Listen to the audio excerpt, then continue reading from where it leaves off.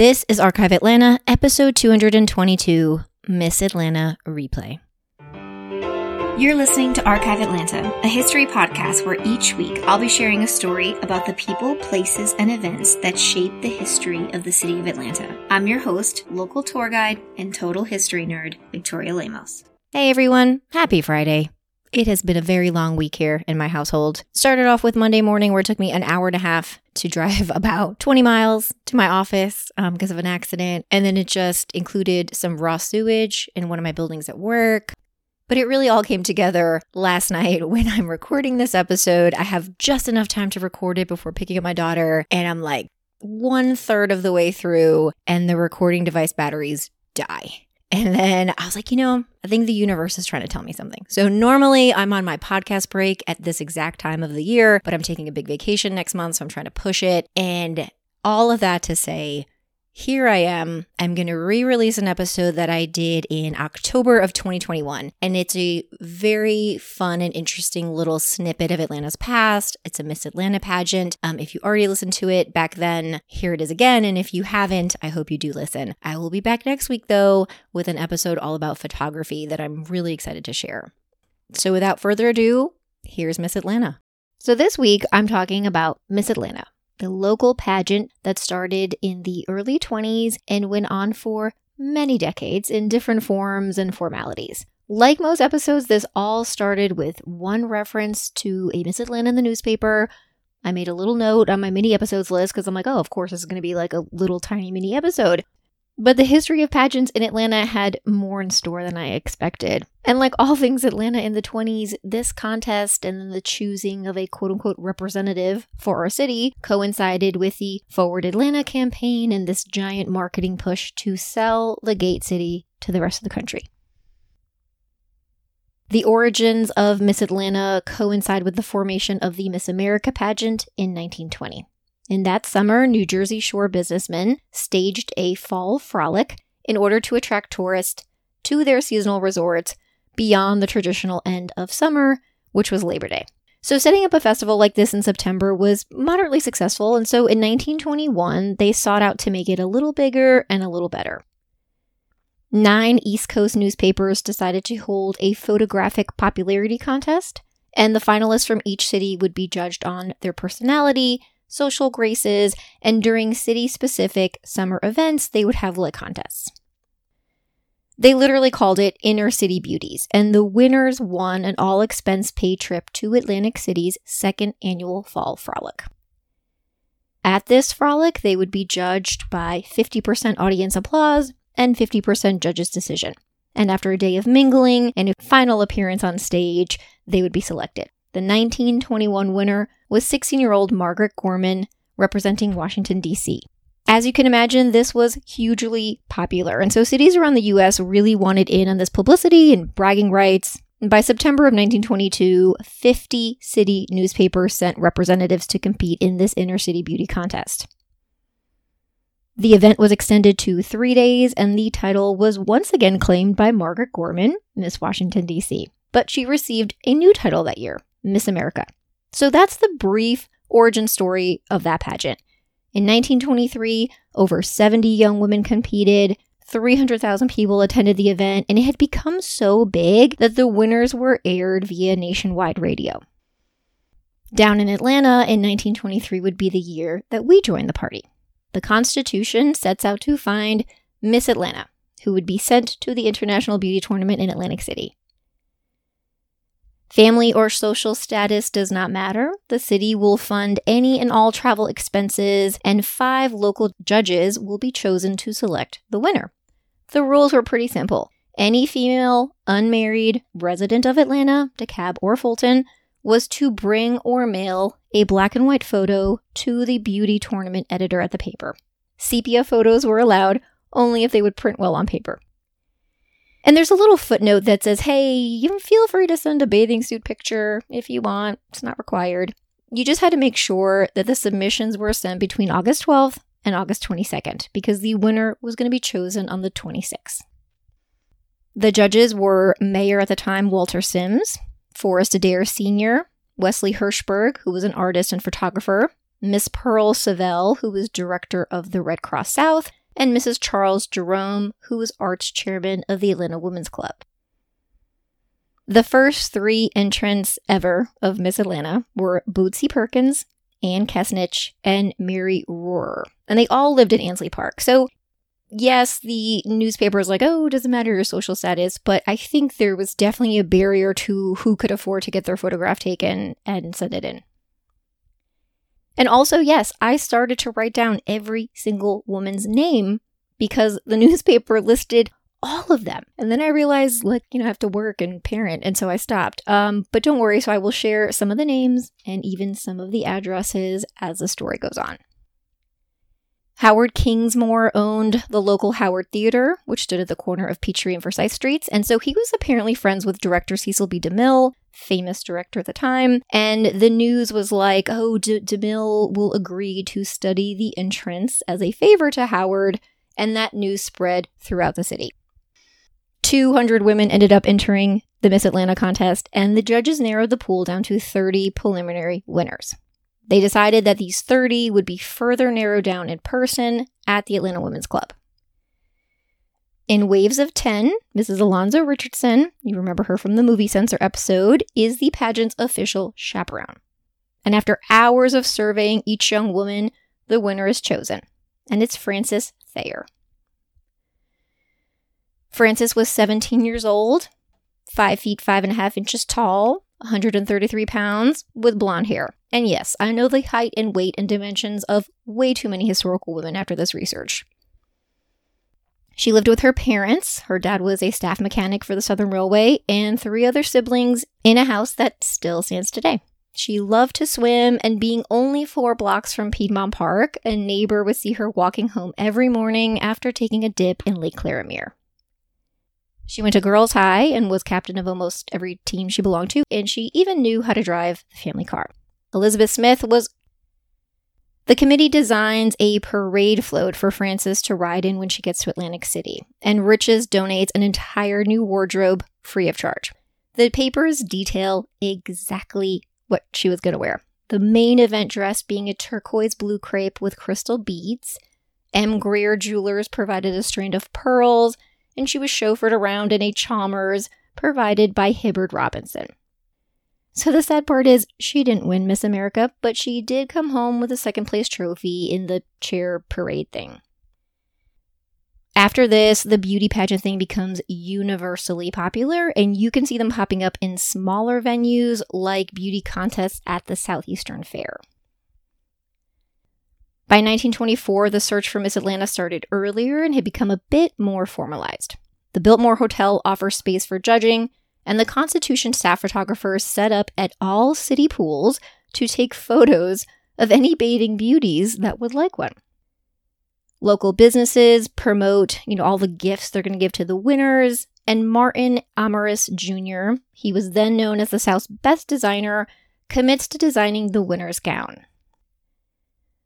Almost 300 applicants submitted in 1924. The majority of the photos are in bathing suits. Judges were Walter Sims, Mrs. T.T. Stevens, who was president of the Women's Club, Mrs. Lot Warren, she was president of the Junior League, Lewis Hands, who was manager of the Atlanta Theater, and Robert Logan, who was an architect and an artist.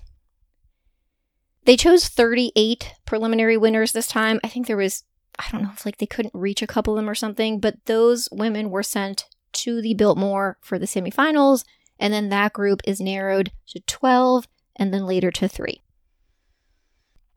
The winner of Miss Atlanta that year went to Estelle Bradley, another 17-year-old who stood at 5'4" and 115 pounds. So her father owned a business on Cortlandt Street that made wagons and did early auto repair, and her family lived on Atlanta Avenue, again in a house that still stands. The newspaper did an entire feature on Estelle, she loved to play violin and dance, just anything about her. The Franklin Motor Car Company sent a 1925 Franklin sedan to her house, along with a uniformed attendant that was to chauffeur her around for 2 weeks, leading up to her departure to Atlantic City. And this was truly a dream come true for a 17-year-old in the 20s. She's driven from party to civic event. Crowds are coming out to get a glimpse of her.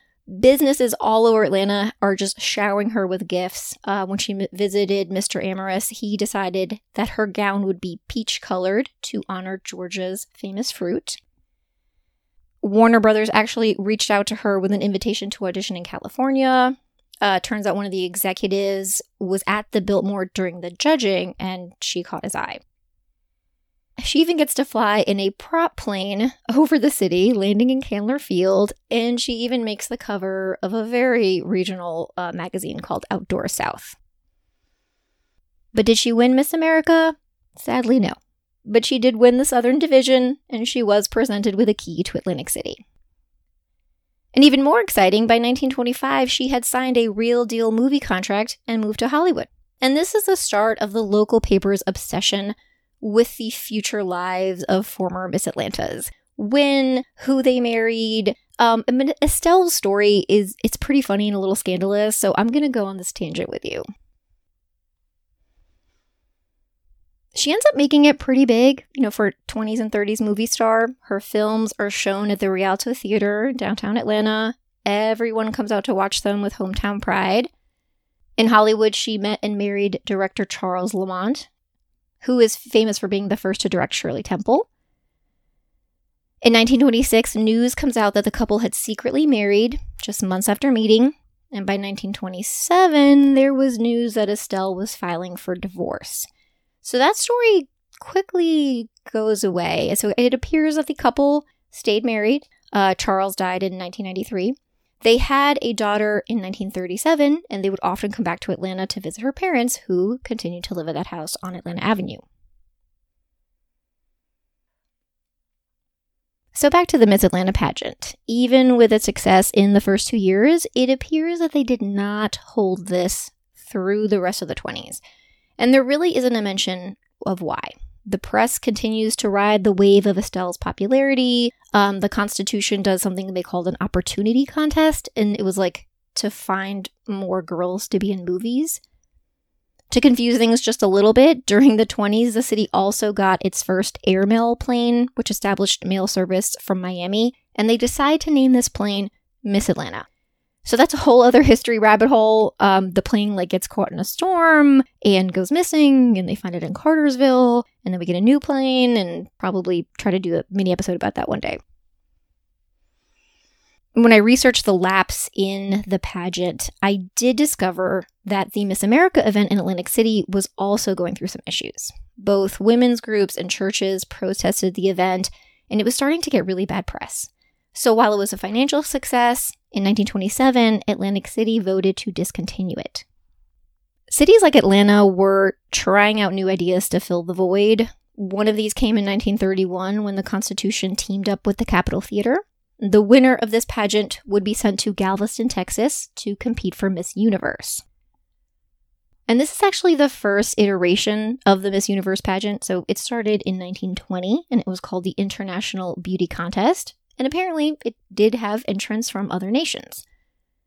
So this specific event ended in 1931.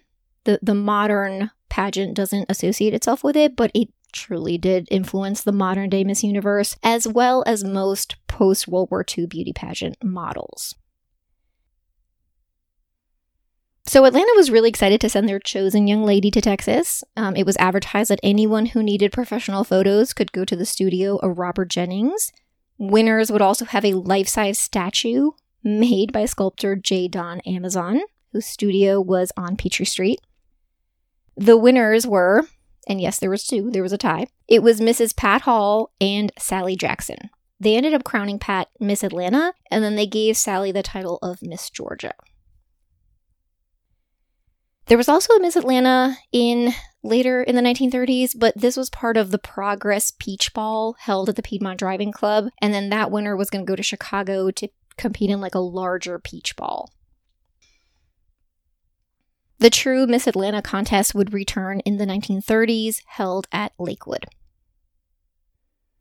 Charlene Redwine won in 32, Clarissa Wright in 33, and by 1934, Atlanta started the Miss Atlanta Junior event, crowning those 12 and under.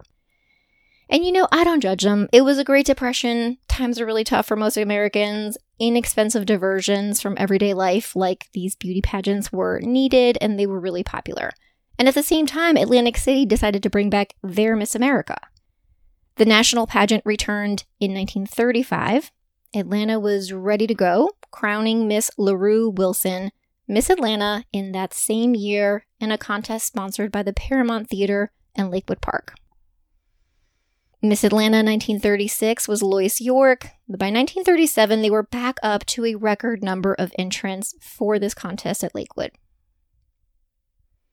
In 1945, Peggy Harden was crowned Miss Atlanta and then quickly disqualified when they realized she was married. And it's really cute to hear her defense. She's like, I didn't think I was going to win. So yes, I got married. I'm sorry. But her crown was taken away and given to the runner-up.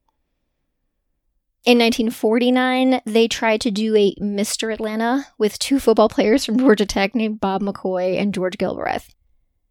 By 1950, the Miss Atlanta contest was sponsored by the Junior Chamber of Commerce, and it was connected to the Atlanta Press Photographers group or club.